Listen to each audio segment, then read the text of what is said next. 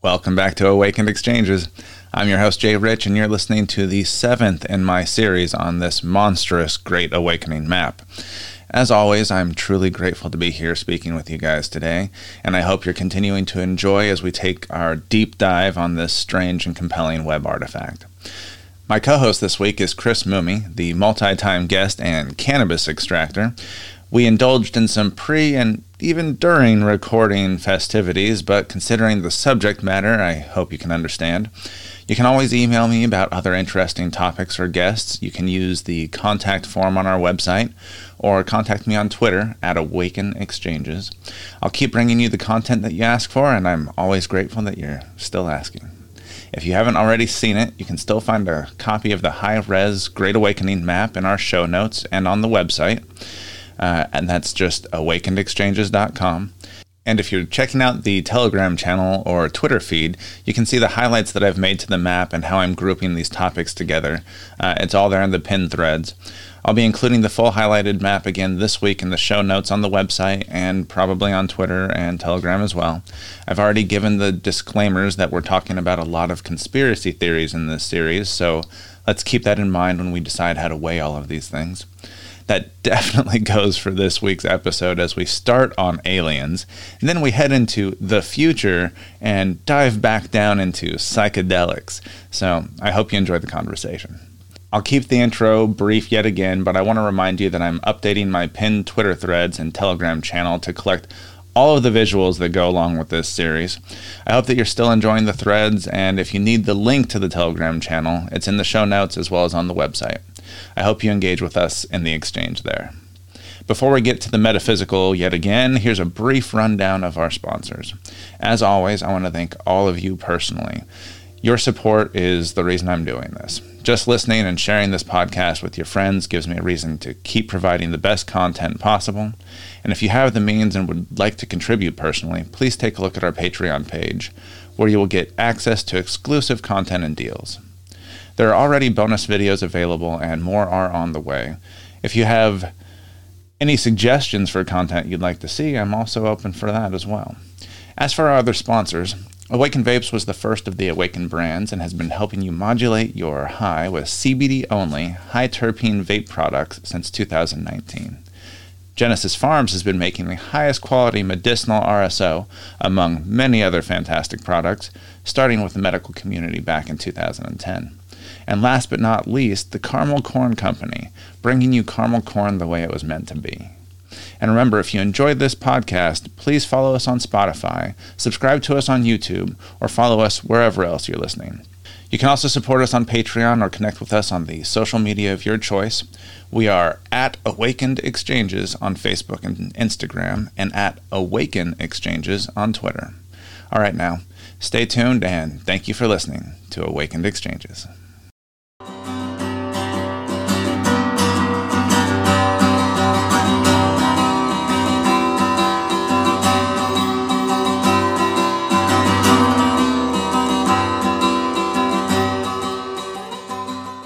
Genesis Farms was founded on the belief in cannabis's ability to heal. Genesis Farms is more than a brand. They're a compassionate community of like-minded folks that generate top-quality cannabis products, made with love and care. Community outreach is always on their mind, and their partnerships with Grow for Vets and Parents for Pot was just the beginning of what they hope to accomplish in the coming years.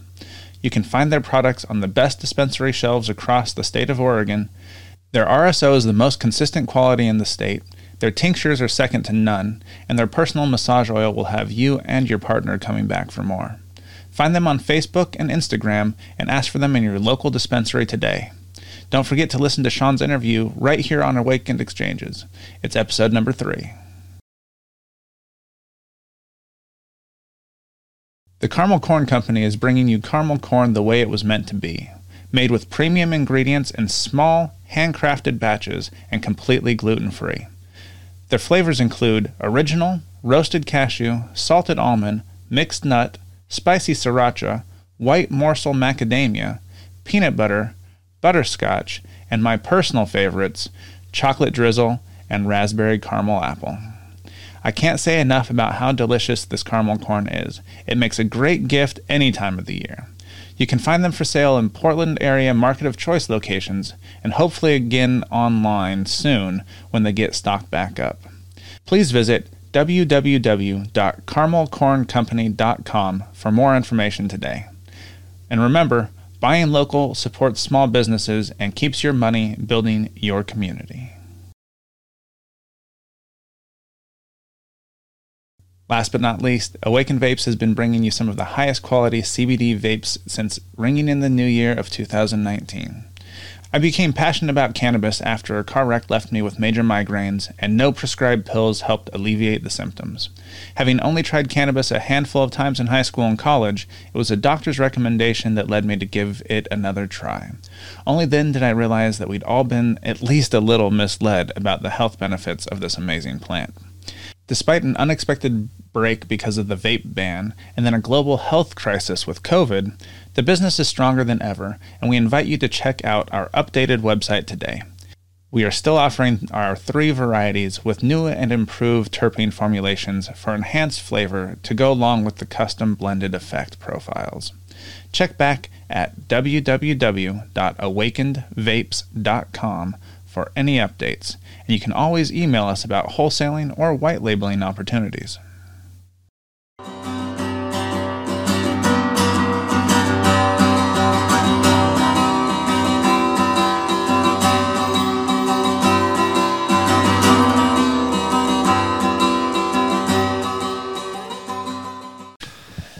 We're back again. Sadly for you guys, this is our 7th episode involving the Great Awakening map, and it's just getting longer. But I really want to thank Chris Mooney for once again joining me on this special edition of Awakened Exchanges. This week we get into some of the really fun and weird things that I've been looking forward to since the beginning. I think most of this stuff will be brand new to Chris, and I'm going to be showing him some pictures and stuff to get his reactions and opinions as we go along. I'm going to be sharing some of those same pictures with you on YouTube, Instagram, Twitter, or Telegram, whichever place you want to go and find it. We just shared a blunt that was filled with purple Hindu Kush and a significant amount of hash. Which is why I'm getting tongue-tied if you catch that. On top of that, I also decided to hop up the Tasmanian Space Monkey over here with a Rockstar with 240 milligrams of caffeine in it. So, should be fun, right?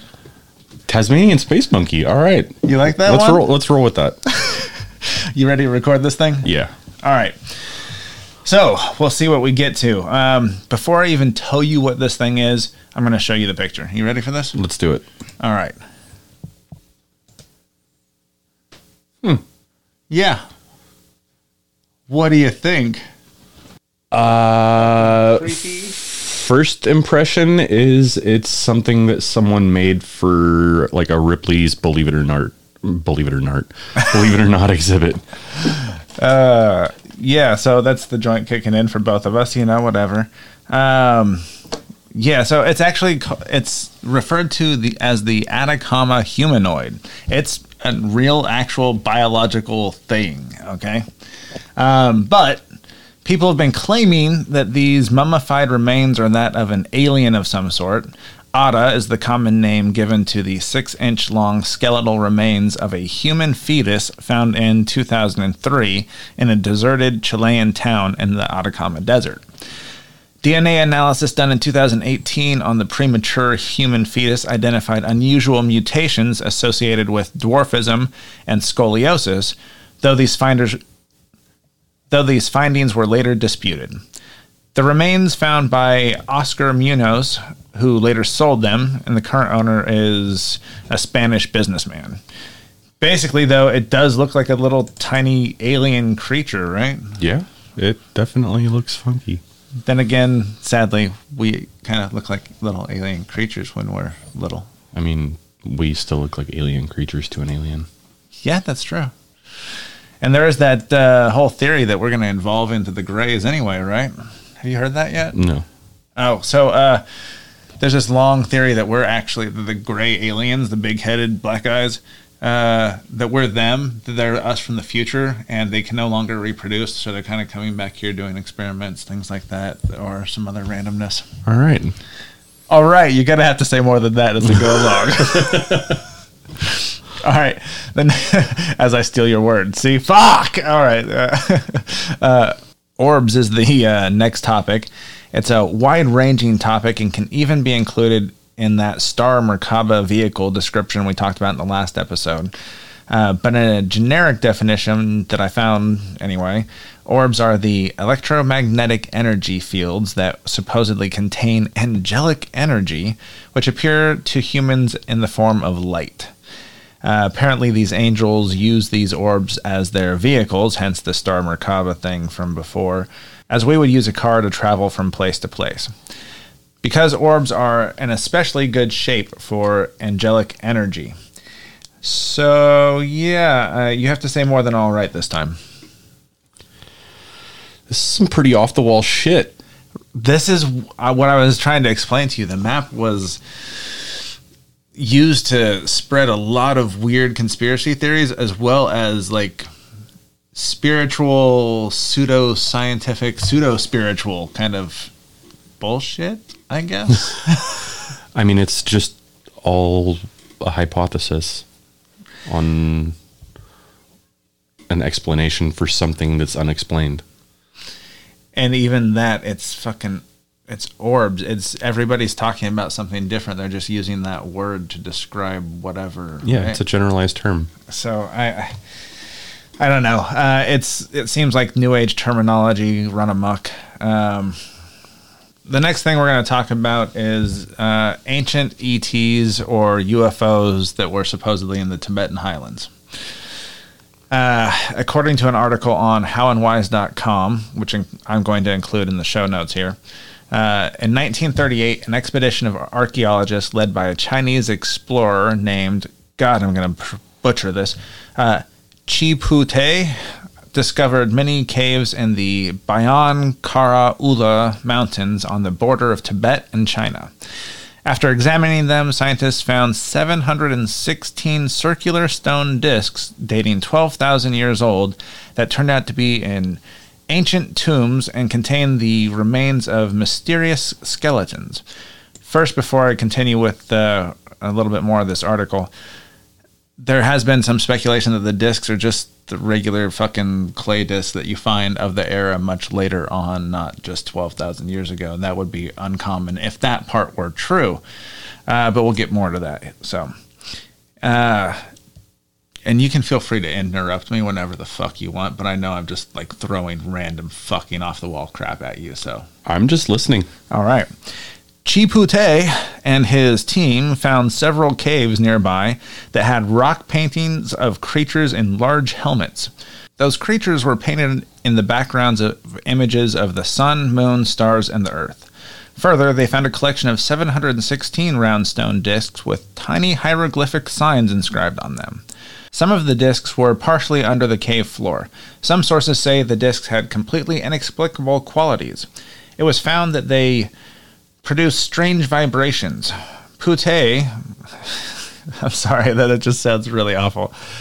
So let's go with Te, brought the stone discs to Beijing University where they were kept for the following 2 decades until a professor named Sum Nui began to study them closely in 1858.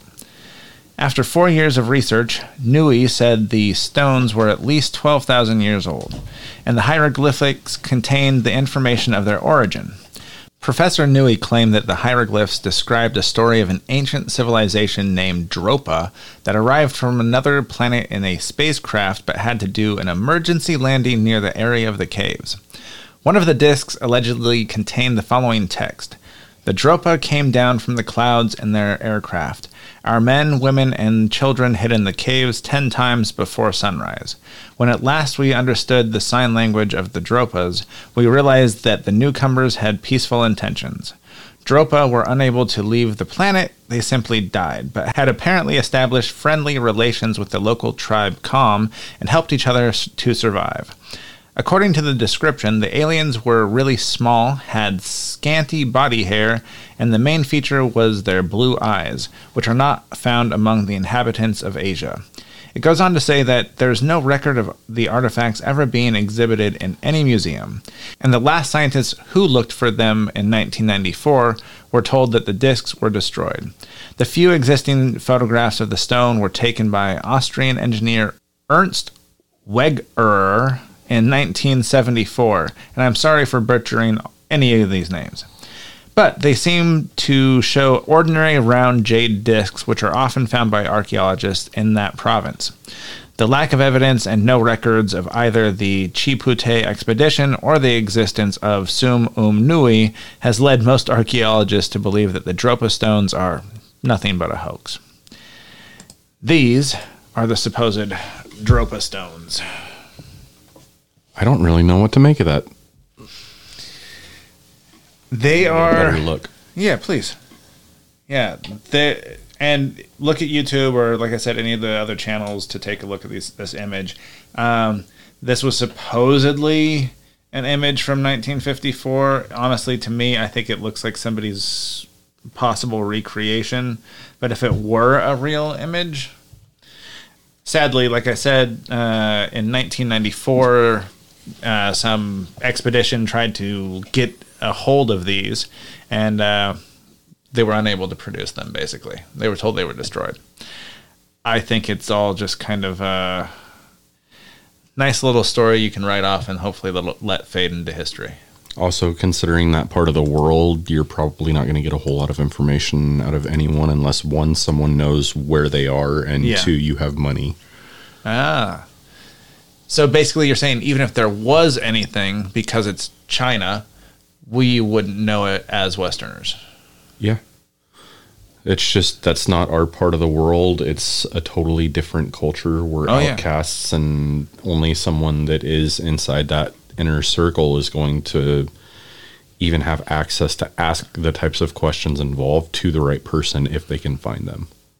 And considering the population, that's like finding the tip of a needle in a mountain. And everybody there is scared of their leaders. And let alone if you're a minority, what they're doing to the Uyghurs up there is fucking insane. Yeah.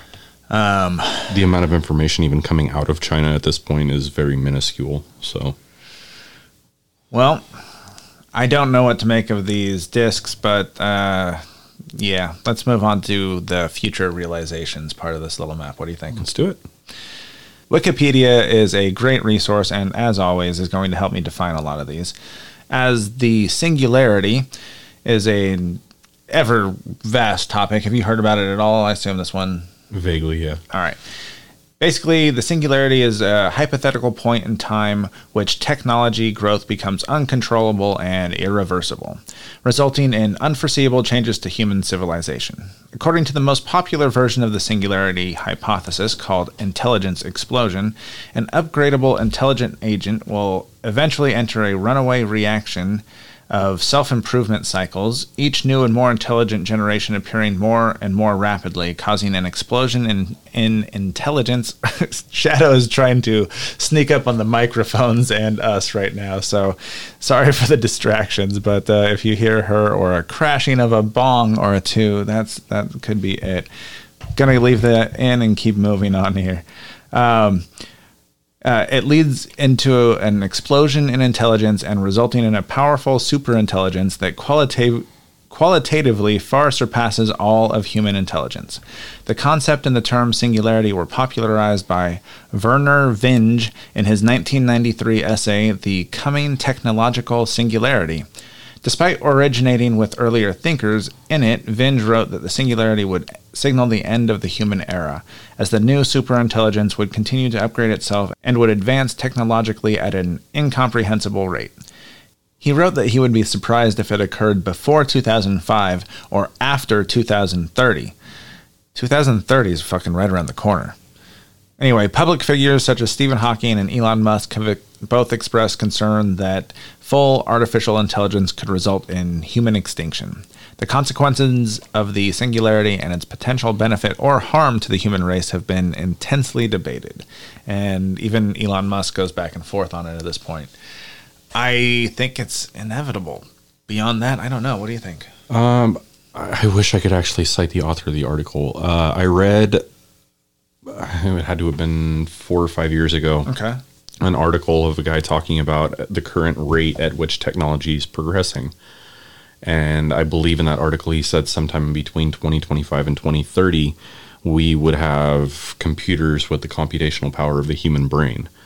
And sometime by the mid 2040s, we would have computers with the processing power of every human on the planet combined. And what you're talking about is from the technology that we knew existed at the time as well. Correct. That's the stuff that we don't really take into consideration, is how far advanced have they gotten where we don't even know. Like DARPA.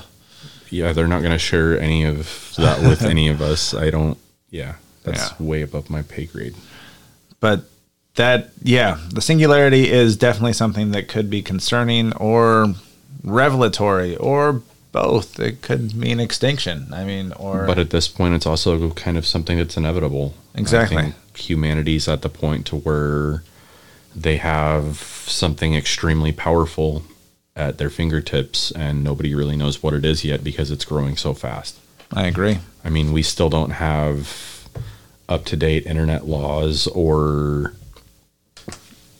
for that matter, really anything. Yeah. Considering the rate of technology progression. We're just getting some internet to parts of our own country that are still really... we still have... DSL is the main option for a lot of people, and I barely consider that internet, having had cable for more than 2 decades, or most of the last 2 decades when I wasn't inside. Yeah, and then you have people who are in major metropolitan areas which have access to internet that's thousands of times faster than that. Oh yeah, the T1 lines, the fiber lines like Google Fiber and things like that have been putting in. They were supposed to come out here, but it just they stopped developing for some reason. The chip shortage.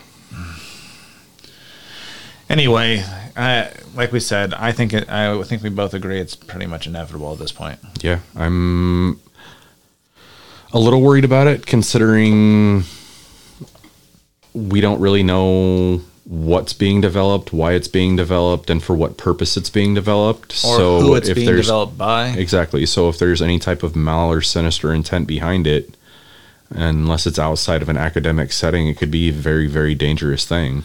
Well, what we've known with the basic AI programs, they're trying to sort through resumes. But because they're sorting through resumes, they're programmed based on past hires, which were racist. And those racist hiring practices actually merged into the data. So predominantly black schools, you got blacklisted. Women's schools, blacklisted. Age of education, too old, blacklisted. It was all of these things that just added up to our own human biases being programmed into the AI. It still happens now to this day. Yeah. And just even in current modern society, the media is giving you 20% of a story and the rest of it's all made up. So it's not going to be any different any generation down the road. You're going to get that same thing until you have a program that is, I don't want to say self-aware, because I don't know if that's even a possibility, because like I said, I don't know what's being developed. At what point would you be able to qualify that anyway? What point would we know? I don't think we would. I think we would be ignorant until the very end. What? Americans ignorant of something? What? I think it's definitely going to change modern society as we see it. But at this point, it's kind of inevitable. I'm kind of excited to see what the next 25 years is going to bring in terms of technology advancement. We were on the moon 50 years ago. And then we stopped for a while. Or did we? That's the next episode. Yeah. We'll get more on the secret space program. So there's, at this point, unlimited possibilities. Whatever you can think of is going to be a reality within the next 30 years. Oh, yeah. And technology is advancing so much faster than I think we're really If there's one facet of any of it that kind of worries me, though, it's AI and nanotechnology. Nanotech is fascinating. It's also terrifying. Yeah. But if it's done right, it could solve a lot of problems. If it's done wrong, it could destroy the world. So have you heard of no, and you'd never know because you can't see it. It's dust particles to us, basically, at that point. Have you heard of a theory called time wave zero? No. Okay. Have you heard of Terence McKenna? No. More on him and time wave zero later, but for this portion of it, time wave zero is basically a theory that time is like a tape, like a cassette tape, okay? It goes in a spiral. It goes around and around, it spins. At certain times are aligned. If you were to poke a hole in that tape and go all the way through the center, you'd see all those overlapping points that the needle would go through. You see what I'm saying? Anyway, if you look at it like that, all those layers would align, and each point along history that would be touching at that certain point would technically be a thin veil away from each other. So you're more likely to have, like, say World War II or what's the other one I was trying to think of? Oh, the Civil War, where you have ghosts that are kind of like a recurring theme and stuff like that. I think that those lasted such a long time that they overlap a lot of points in that time wave, you know? Yeah. That said, that's if you're believing in those things and kind of using this as a theory. Time wave zero was created by Terence McKenna, and I'm going to get more into it when we get into the psychedelic section. At least I think I will.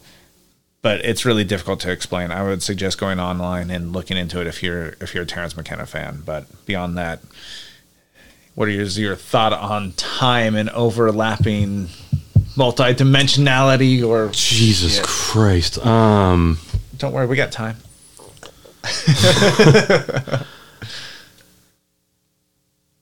I don't even know where to start with all of that.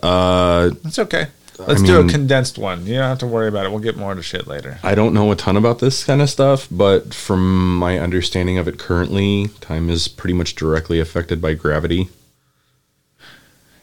I recently heard this one theory on a re-watching of a movie, maybe even The Time Traveler's Wife, where they described time travel as gravity. Like he was pulled back to certain places in time repeatedly because they were important places to him. So the way that you said gravity there, like, instantly made me think of that. And I could see that as well. Like maybe in that, if it were like a time in a spiral, which is also could be considered like time as a flat circle, which goes into the record like thing. And I had that thread at the very beginning, not of this series, but maybe I will. I think I included that, the torus field model, in my Telegram channel if you want to go check that out. But it's a very interesting way of looking at time and reality. Yeah. And considering how big our universe is, there's things about gravity and time that we still don't understand. So yet it supposedly exists all in the here and now mathematically. So that's going to be, I don't know. Can't explain it. But that's only from the observable universe. I think that we are observing time, and if we still don't know what is under half of our ocean, then how can we say with any type of certainty we know what happens in space? I agree with that as well, but I think that dimensionality is time. Like if people in the map talk about this higher vibration and moving themselves up. So if right now we'd be 4-dimensional beings living in time, right? Mm-hmm. So 5D is the next thing, supposedly. So that would be outside of time, or being able to see multiple timelines, multiple realities. And I would like to believe that kind of stuff is possible, or something that we could access that, but I do not think there's going to be any way we have evidence of that in our lifetime. We'll probably never see anything like that. I mean, we can hope. A portal from LA to New York, open now. Travel to New York in half a second. Almost painless. Before we get to the next thing, I think we should take a dab. Okay. And I can edit this however I want to, where we can include part of it, but we don't have to include the whole process of getting it heated up and shit. Get yourself a dab. Thank you. I will go ahead and go first since you took the last one, sir. You should be good. Yeah.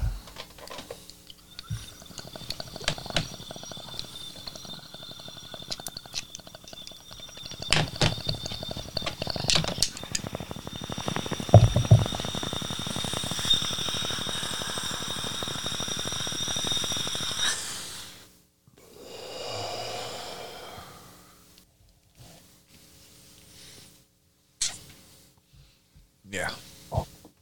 Cold start this son of a bitch.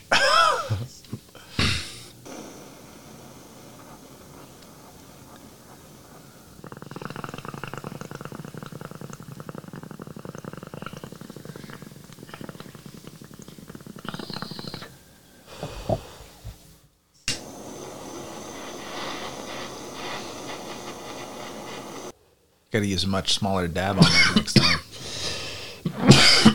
Tell me how to live my life. No, I thought that was me. Was that you? Did you add to it? Mm-hmm. Oh, okay. In that case, dab the fuck out of it.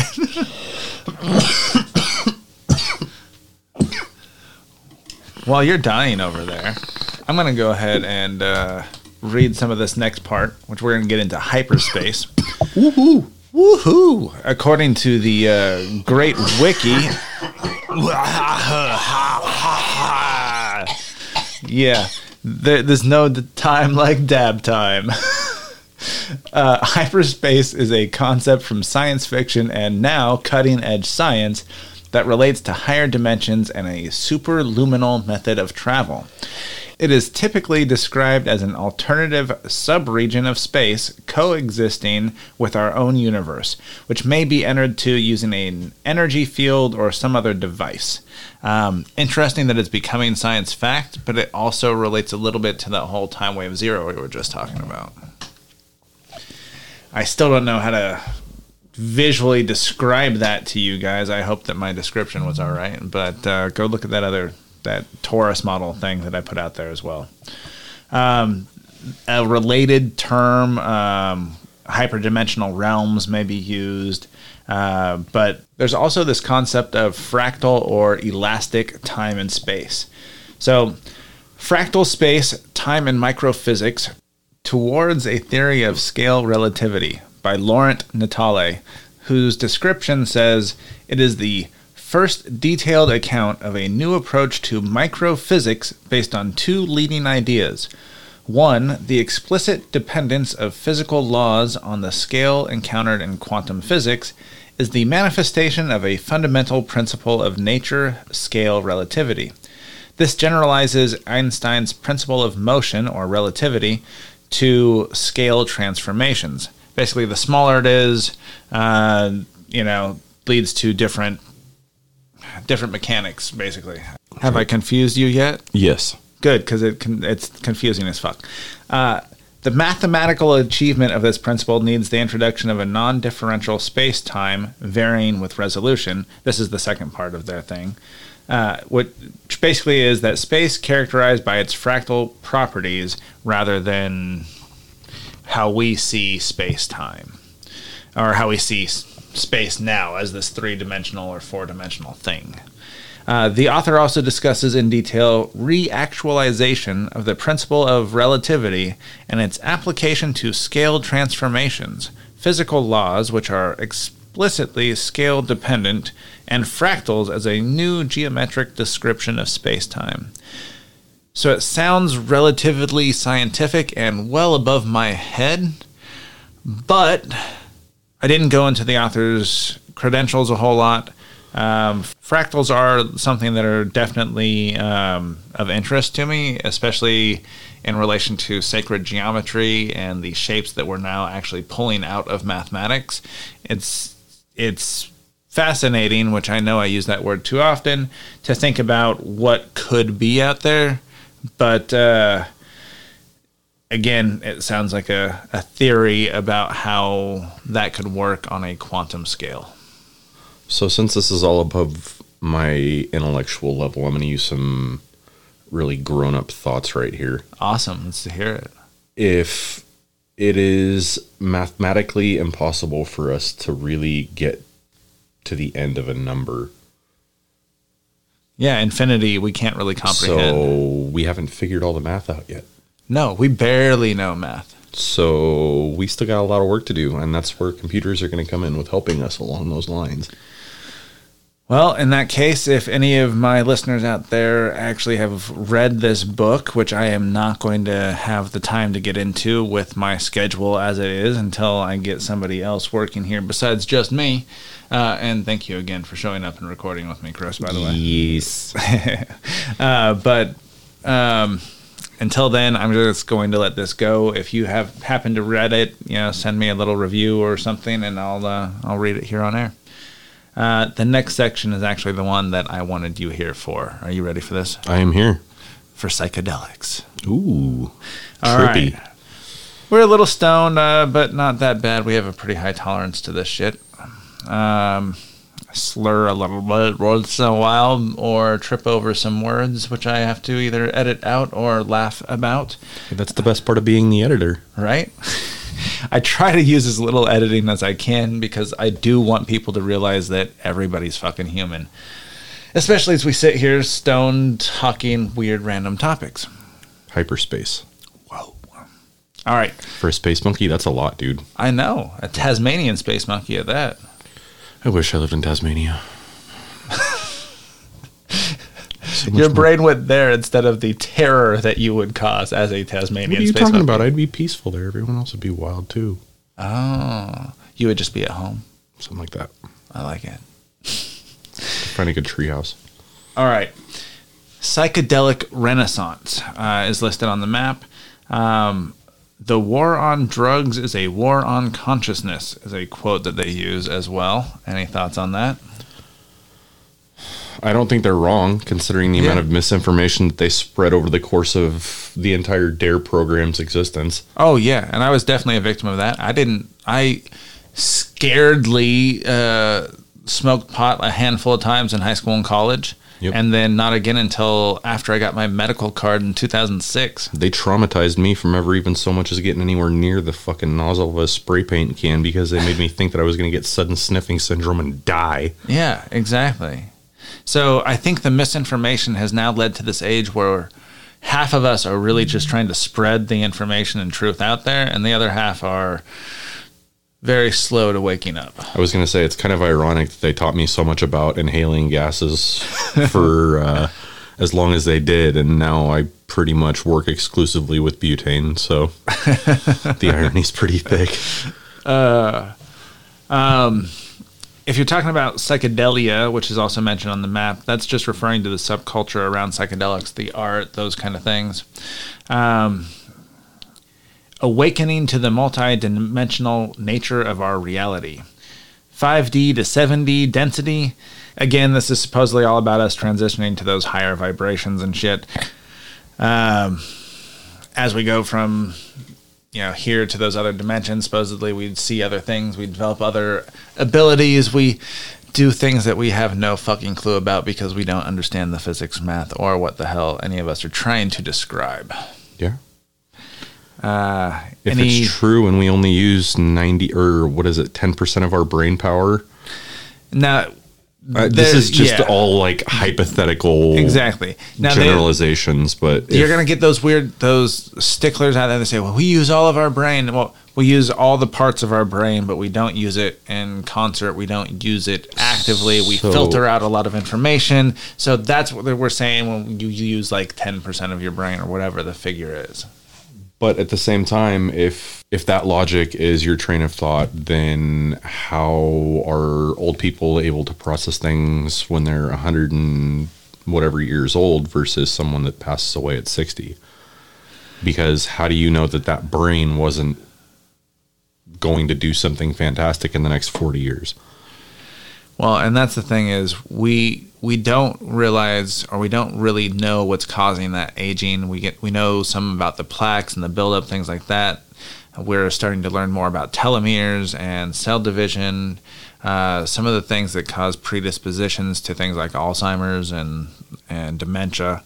But I think we're at the very beginnings. They're actually studying mushrooms as therapy for Alzheimer's and shit now. They're actually using it in quite a few different types of medicinal regards too. Yeah. Microdosing with PTSD has been hugely successful. So we're going to get more on the psilocybin here, or at least our opinions on it. So. Yeah. An entheogen is a generic term for a psychoactive substance that induces alterations in perception, mood, consciousness, cognition, or behavior for the purposes of engendering spiritual development or otherwise in sacred contexts. Anthropological study has established that entheogens are used for religious, magical, shamanic, or spiritual purposes in many parts of the world. There's actually a theory out there that these entheogens kind of give us hyperdimensional lenses in which we contemporarily view the world. So, like, it basically strips away some of those filters that our brain puts on the input coming in so that we can make sense of the world, and opens us up closer to that 5-dimensionality or more. And I guess this kind of leads back to the statement that I made earlier about our brain's capacity to kind of do things, is that there's so much that our brain is capable of doing that we have no idea about. Do you think that some of these psychedelics actually open those abilities up a little bit? I think that's what drugs or chemicals that alter the brain in general are meant to do. It doesn't matter if it's sugar all the way up to heroin. Like, anywhere in between that is going to be some type of an alteration to your natural brain chemistry that's going to allow you to think or function on a different plane of thought than you were previous to that. So I'm going to get into a little bit of this, but I want to ask, do you know anything about sacred cows? In Hindu terminology? Yes. You know of it, right? Yeah. There's a theory about why they exist is because as we were migrating out of Africa and everything else, we were following these herds of cattle and stuff, and in their shit grew fungus. That fungus is a psilocybin fungus that's commonly found there. So they became sacred cows because they provided a way for us to commune with God. Or ancestors or or any, basically the Hindu religious texts or any of those kind of things. I don't know. We're going to talk about a few of the kinds mentioned on the map. So the first thing that the map predicts is that cannabis gets legalized, which it does seem like we're moving closer to as soon as they figure out some way to give Big Pharma a corporate advantage over us somehow. Did you hear that Spain just legalized? I did not. I know Mexico's on the way as well. Spain just legalized, and then I believe they're also trying to drop their work week hours down to 32-hour work weeks. We should all have 4-day work weeks. I believe it's so much Spain. Healthier. It would be nice. Yeah. Well, anyway, I do think that we are on the way to cannabis legalization. I don't know that it happens anytime soon. It would be nice if we could at least get some banking regulations for CBD and hemp kind of bills out there. Even statewide cannabis should have access to banks at this point. I mean, in Oregon, they do. It's just very specific, and it's only one bank that's allowed to handle it. And you got to pay them like $500 a month or some shit. Yeah, and the amount of paperwork that goes with it is astronomical. So, yeah, it definitely needs to be addressed at the federal level because there is absolutely enough states out there with either medical or recreational programs in place, and everyone's just kind of sitting on this pile of cash that they can't really do anything with. Agreed. All right, the next one's a pretty fun one, and one I know we've both partaken in a few times. All right. Psilocybin. Okay. The magic mushroom. All right. Our favorite fungus. I know, I'm such a fun guy. All right. The map actually suggests, in quotes, 5 grams in a silent meditative darkness, which I haven't done yet, but I would actually like to try someday. What's the most you think you've done? 3 grams, 2.8, somewhere in there. We're going to have to up that someday. Yeah, I think as I'm getting more comfortable with experimenting with it, I think the first few times I did it, I kind of just had to like... Oh, yeah. It all goes back to that like psychology where you have to work think through something stuff. Bad's going to happen. And like I've seen some people that have like really kind of messed themselves up on whether it be liquid LSD or something along those lines that I never wanted to get like that. I agree. So I've always been very cautious with my consumption of whatever substance it might be that I'm choosing to abuse. Minus cannabis, maybe. I mean, yeah. All right, but that's just because you're so experienced with cannabis at this point. Your tolerance level is ridiculous. For the human body to have any type of negative effect from cannabis, you would have to ingest somewhere in the neighborhood of, I think, 13,000 pounds in 1 hour. It's just some stupid shit. There's no possible way to get it done, basically. There is no way to get it done. I've tried. I've seen you try.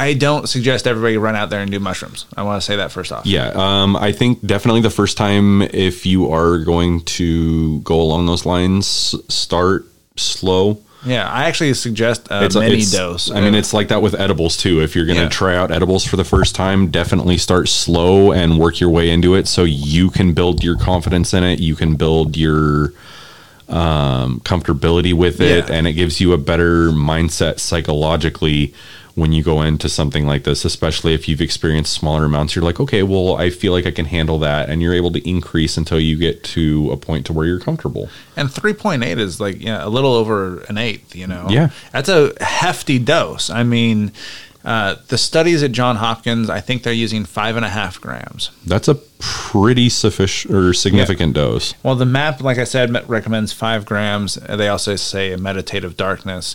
That's because you're supposed to confront all of the things that come up to you. You're supposed to actually go through and confront your fears and kind of face life head on. That's what it's supposed to be about. It's an actual journey for yourself, right? My outlook on it is it's a type of meditation. Absolutely. It's brain therapy.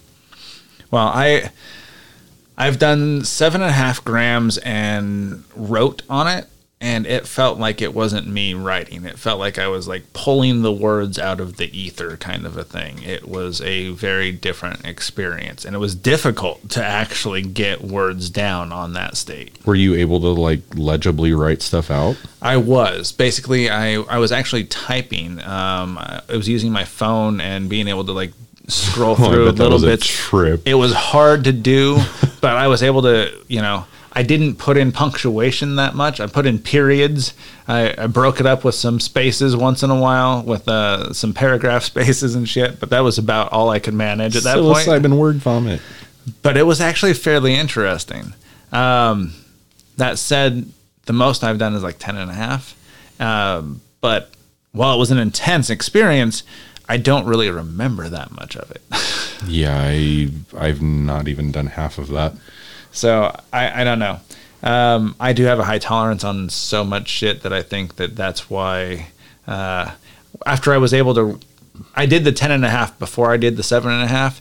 I felt nearly functional on the 7.5 on a totally different plane of existence, but nearly functional. The 10.5, like I said, I don't remember that much. I remember an experience of some sort that was somewhat pleasant and somewhat not pleasant. I mean, yeah, that's about all I'd expect you to remember. All right. The next one, I think you've had some experience with as well. Care to guess? Nope. Well, acid, LSD. Pretty limited experience. I've done it a few times. And small quantities, correct? You've also taken that the same precaution, or taken it with the same caution. I think my highest dose of LSD was 3.5 tabs. And I think that those were close to true hundreds. Yeah. So that's a fair dose. It was a cleaner one, if I remember right. I ate 2 pounds of Starburst. It was the greatest thing in the world. Well, not the next day. My stomach was mad. But that evening, I had an otherworldly experience with a 2-pound bag of Starburst, and I will never forget it. I think that once you start eating on acid, it's different. But like, I don't get hungry, so I don't think about it. I've rarely eaten on any psychedelic, and it's the same for me. I typically never eat, but for whatever reason, that was just what my brain fixated on because I just. Oh, you had one in that burst. Oh literally. Yeah, it was like that little burst of flavor hit my mouth, and I'm like, I need that again. And it was just like this repetitive dopamine rush that I was getting every time I ate one, and then I remember running out, and I was sad. And there was something about me leaking because I was just like, I had water running out of my eyes, out of my nose. Oh, it was a great night. LSD was first synthesized in 1938 and is an extremely potent hallucinogen, as we've just described. Its synthetically made form of lysergic acid, which is found in ergot, a fungus, another fungi, that grows on rye and other grains. It is so potent that its doses tend to be in the microgram range. Like we said, this was 3.5 or 350 micrograms, which would be 0.3 milligrams. It's a tiny amount for some of the more potent fucking hallucinogenics out there. Yeah. Even more potent would be DMT.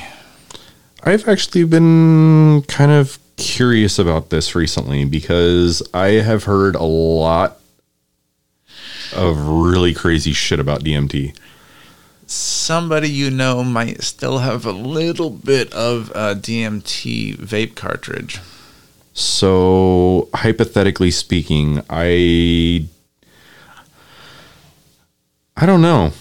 I don't know if I'm ready for that type of an experience yet. So, I'm going to tell you that I haven't done ayahuasca, which we'll get to in a minute here. DMT in the vape cartridge, which I've tried from our friend. Wow. All right, so I've gotten to pre-liftoff twice. Liftoff is what they say, or what they call when you actually, you feel yourself blast off into outer space, basically. You feel yourself go to another dimension. And I have been on the verge of that twice, and it has been both exhilarating and scary as fuck. See, and I guess that's one thing with drugs in general that I'm kind of hesitant about is I don't know if I'm comfortable with my brain being that unfunctional. Because if for whatever reason something does happen, I want to be at least somewhat competent enough to react to the situation. So the first time I tried it with the pre-lift-off state was in a camping experience, actually, and I had a watcher over me. So it's called the businessman's high because it's like at most, and then this is the smoking form, not the vaping form, you're talking a 15-minute trip and you're back to normal, maybe a half hour, okay? But it's just, it was very tingly at first, and then you get this crystallization effect kind of going around the scene around you. The first time I experienced it, it was very, very mild. The second time was actually during a rough spot with the same person I was with at the time. And I decided, all right, I'm kind of prepared for this. I want to go ahead and do this experience. Our cat Pippa was on the bed with me, and I laid down. I'm like, okay, I want to be able to be immobile, be comfortable, not worry about it. And I took 3 really deep inhales, and then I was going to try for that fourth one just to see, because I knew, you're supposed to just do it until you can't, basically.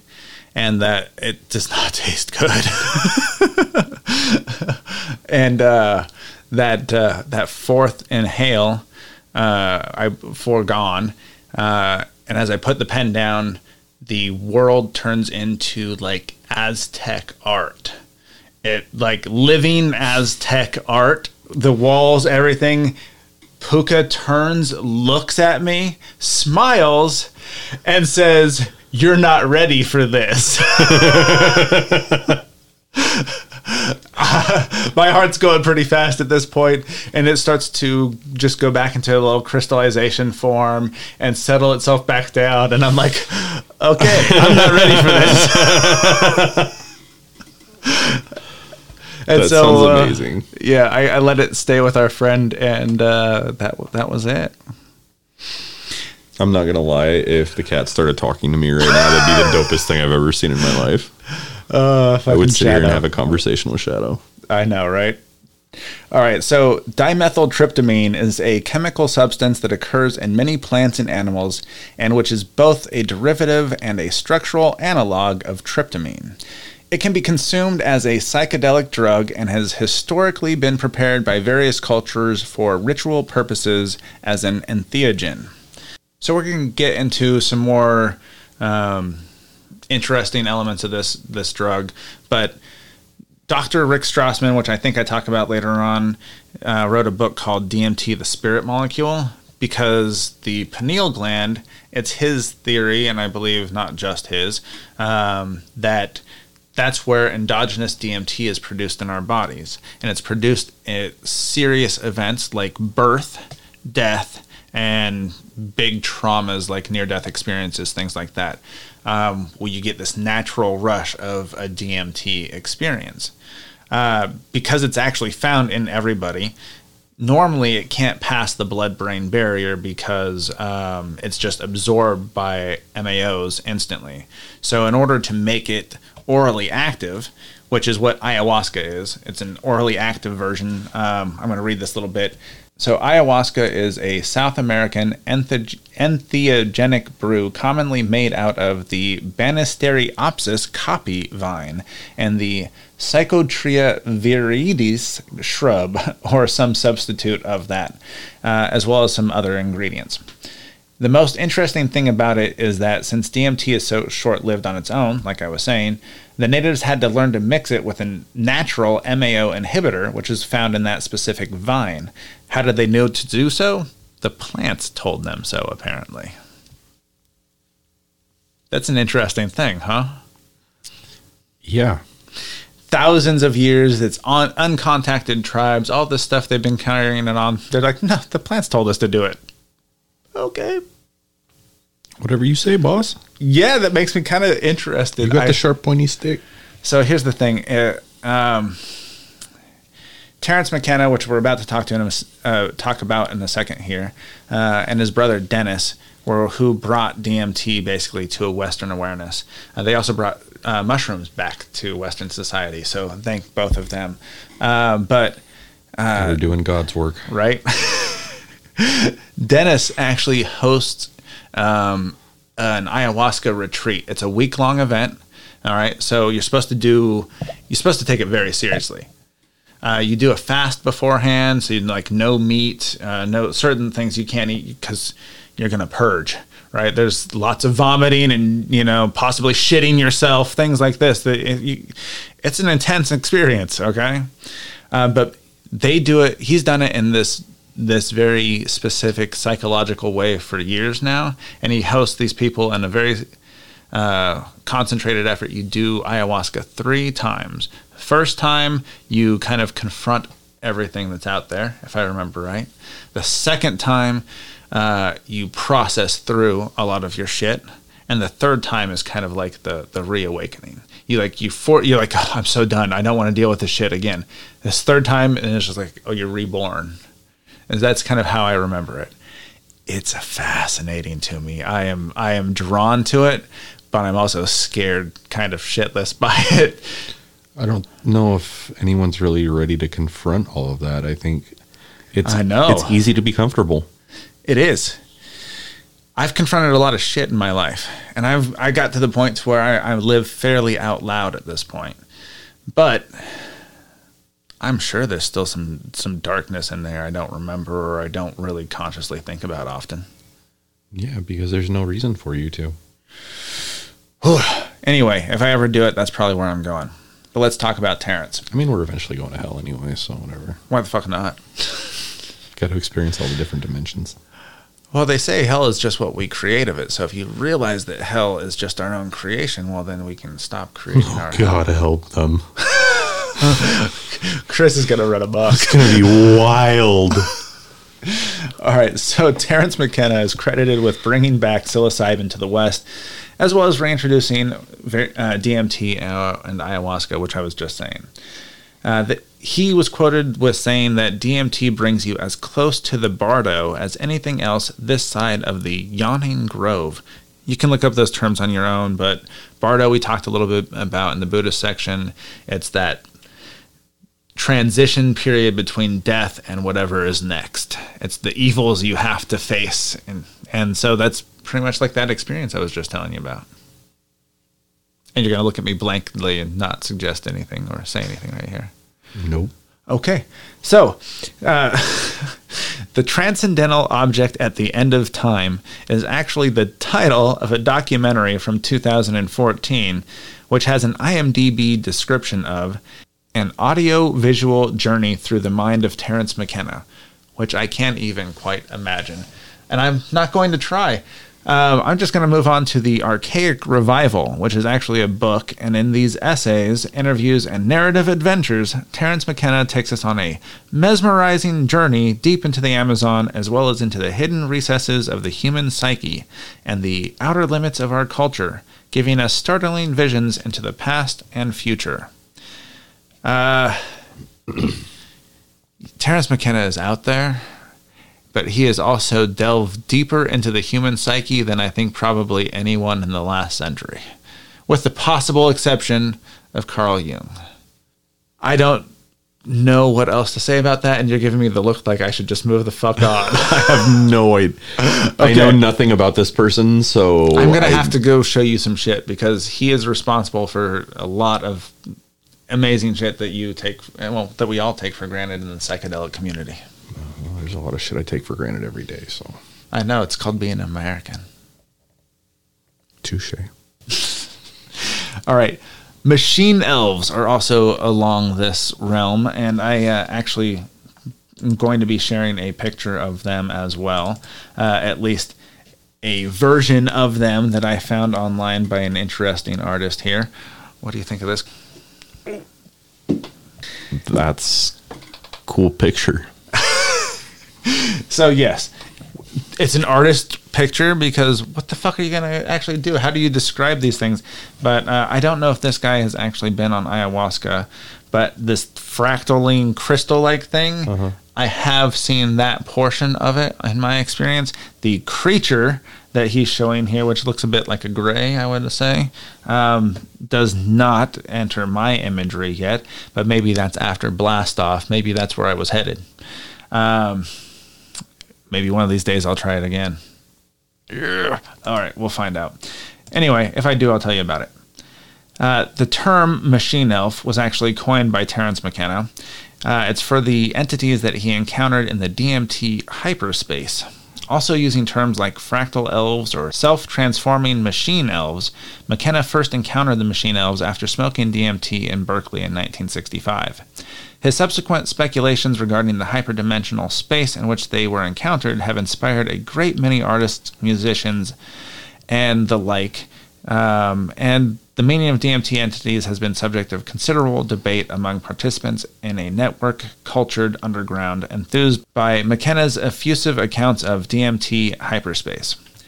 Cliff Pickover has also written about the machine elf experience in the book Sex, Drugs, Einstein, and Elves, while Rick Strassman notes many of the similarities, self-reports on his DMT study of participants' encounters with these entities, and mythological descriptions of figures such as Chayat HaKodesh in ancient religions. Try looking that one up. Including both angels and demons. Basically, he thinks that DMT is responsible for our interpretations of these beings, of these angelic encounters, things like that. Strassman also argues for a similarity in his study's participants' descriptions of mechanized wheels, gears, and machinery in these encounters, with those described in visions of encounters with living creatures and orphanium in the Hebrew Bible, noting they may stem from a common neuropsychopharmacological experience.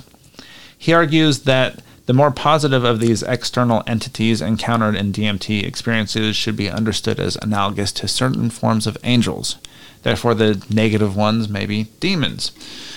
But we know that, like, Moses supposedly encountered the burning bush. That burning bush has, I think, been called the acacia, which also contains a high amount of DMT. So if you were standing in a burning bush of acacia, inhaling DMT fumes, maybe you'd be communing with God. I need a better drug dealer, dude. We'll work on that later, but... What the fuck? That is the perfect response for this. If these experiences are psychopharmacological, if they're because of experiences we have with plants, and then these prophets are trying to spread this word using their own terms, describing what they can see in these other planes, I'm going to say there was one time I took a few too many tabs of acid. I was a little fucking tired. I couldn't sleep because hour 15, hour 16 on that shit, sometimes you're still going. So I think it was actually probably about hour 10, so it was still fairly far into it. It was completely dark. My girlfriend was asleep on the bed. I laid down on the floor, and I could almost feel like the mechanics of time, like crunching and like moving around me. And I do feel like gear shapes. And I remember seeing all this like kind of weird things that kind of relate to this DMT experience at a very weird peak LSD experience for me. I'm going to be blown away by what I do see, and I will try and share it in my own words at some point when I brave the encounter again. Are you going to try it? Not tomorrow. No. But is it something you think you want to experience at some point? Maybe. Quite possibly, but... Ayahuasca or just smoking? Ayahuasca is kind of a commitment. Yeah. Ayahuasca is really a commitment. Like, I'd have to be on a vacation and not have shit to do and just be on, like, some gorgeous island somewhere by myself. I could arrange that, maybe. But yeah, you guys would probably come back to like a smoking hulk of an island. We've released the Tasmanian crease on everything. The fuck happened to the island? You guys left Chris and DMT on the island? Ayahuasca? DMT. You did what? DMT, the demilitarized Chris. No, that would be the remilitarized Chris. All right, let's move on. The next thing is this Dr. Masaru Emoto, which I'm going to share some pictures of this photography as well. He's best known for taking photos of ice under varying conditions of music and intentions, producing strikingly different crystalline structures. I'm going to show you some images of this. Now, I don't know that it has been repeated. I would actually kind of like to check myself and just try these kinds of things, because if it is, it's fascinating. Check out. Water doesn't change density. All vibrations would absolutely do something to how the crystalline structure forms. That's kind of what I would think. There could be some science behind it. I would want to, like I said, I want to see evidence, and there doesn't seem to be. It's in crystalline structure. Well, it's not going to be so much in like the actual figuring out why it does that. Crystals form the same way. Take a look at this. This is what different vibrations or different things did to the crystalline structure of water after he would look it up later on. He would look at it through a microscope, and this is supposedly what would happen. I'm showing him a picture of heavy metal music, repeated "You make me sick, I will kill you," and Adolf Hitler, as compared to a "Thank you, love and appreciation," and Mother Teresa, supposedly. I don't necessarily agree with ICE's interpretation of heavy metal music. I'm just going to throw that out there. I think it could shake some shit loose. Thank you and the heavy metal should be switched. But that's just a personal preference. I don't see why there would be any answer to why it looks like that. Exactly. And because I could smoke some DMT and try and figure it out. Well, I would like to know if it's true, if those pictures are genuine, or if it's just, random bullshit. So I would want to do it myself. I would want somebody with the credentials to do it, something that would be different than just, trusting somebody's word, I guess. Well, we can try and do something along those lines. If we do actually do the experiment, a controlled environment, we would need fucking a microscope. Maybe I'll rope one of my friends at the lab into it. Anyway, the next thing we're going to talk about is Kirlian photography, which is a collection of photographic techniques used to capture the phenomenon of electrical coronal discharges. It is named after Semyon Kirlian, who in 1939 accidentally discovered that if an object on a photographic plate is connected to a high voltage source, an image is produced on the photographic plate. It's also said to show auras, maybe, or things like that, so it's this weird form of photography. I'm going to show you a picture of this penny that was then they ran magnetic voltage through this penny onto a film plate, developed it, and this is what you get. You get this. You can see the penny as far as what we know of it. It almost kind of looks like it's an eclipse. It almost looks like an eclipse. Yeah, like it's a negative image of a penny almost, but with this bright auric field around it. Take a look at the pictures. Like I said, it's on all the normal channels. Gravity and magnets run everything. I'm saying there's just so much we don't understand. I took a physics class a long time ago. But one thing that definitely stuck out to me is that regardless of what situation you're in, gravity is always consistent. And magnetism does some really weird things to us, to the Earth. That's actually why I think there might be something to astrology, where I think it's mostly... It was observed by ancients, and so we've put it into weird terms. But if the gravity of the planets in our solar system are massive enough, by having them around there, maybe in their positions at weird times, they affect you differently. Maybe because you're born at a certain time, you're kind of born with those metals or those minerals kind of in your structure, or you're kind of more prone to something at that era. I don't know how to really explain it, but I could see it being possible. You know what I mean? Yeah. The gravity of the full moon affects things down to like even our body weight. We weigh different, obviously, throughout the month, but the effect on the water in our bodies based off of where the moon is located, it actually makes us weigh less or more based off of where it's positioned. So you mean when my ex said that she felt fat certain times in the month, she might not have been wrong? Ooh, I shouldn't say that. I don't recommend ever saying that. I'm not going to dig myself in any holes because I am a fan of not digging holes that I don't want to be in. Okay. Good thing I'm single right now. Aren't we all? Thank you so much for joining me, Chris. I think that leaves us deep enough down this rabbit hole for this week. My brain melted somewhere along in there. But yeah, I total mind fuck. Well, I'm glad you were here to join me for it. I hope you all found this episode fun and that you join us back here next week on Awakened Exchanges. Have a good day.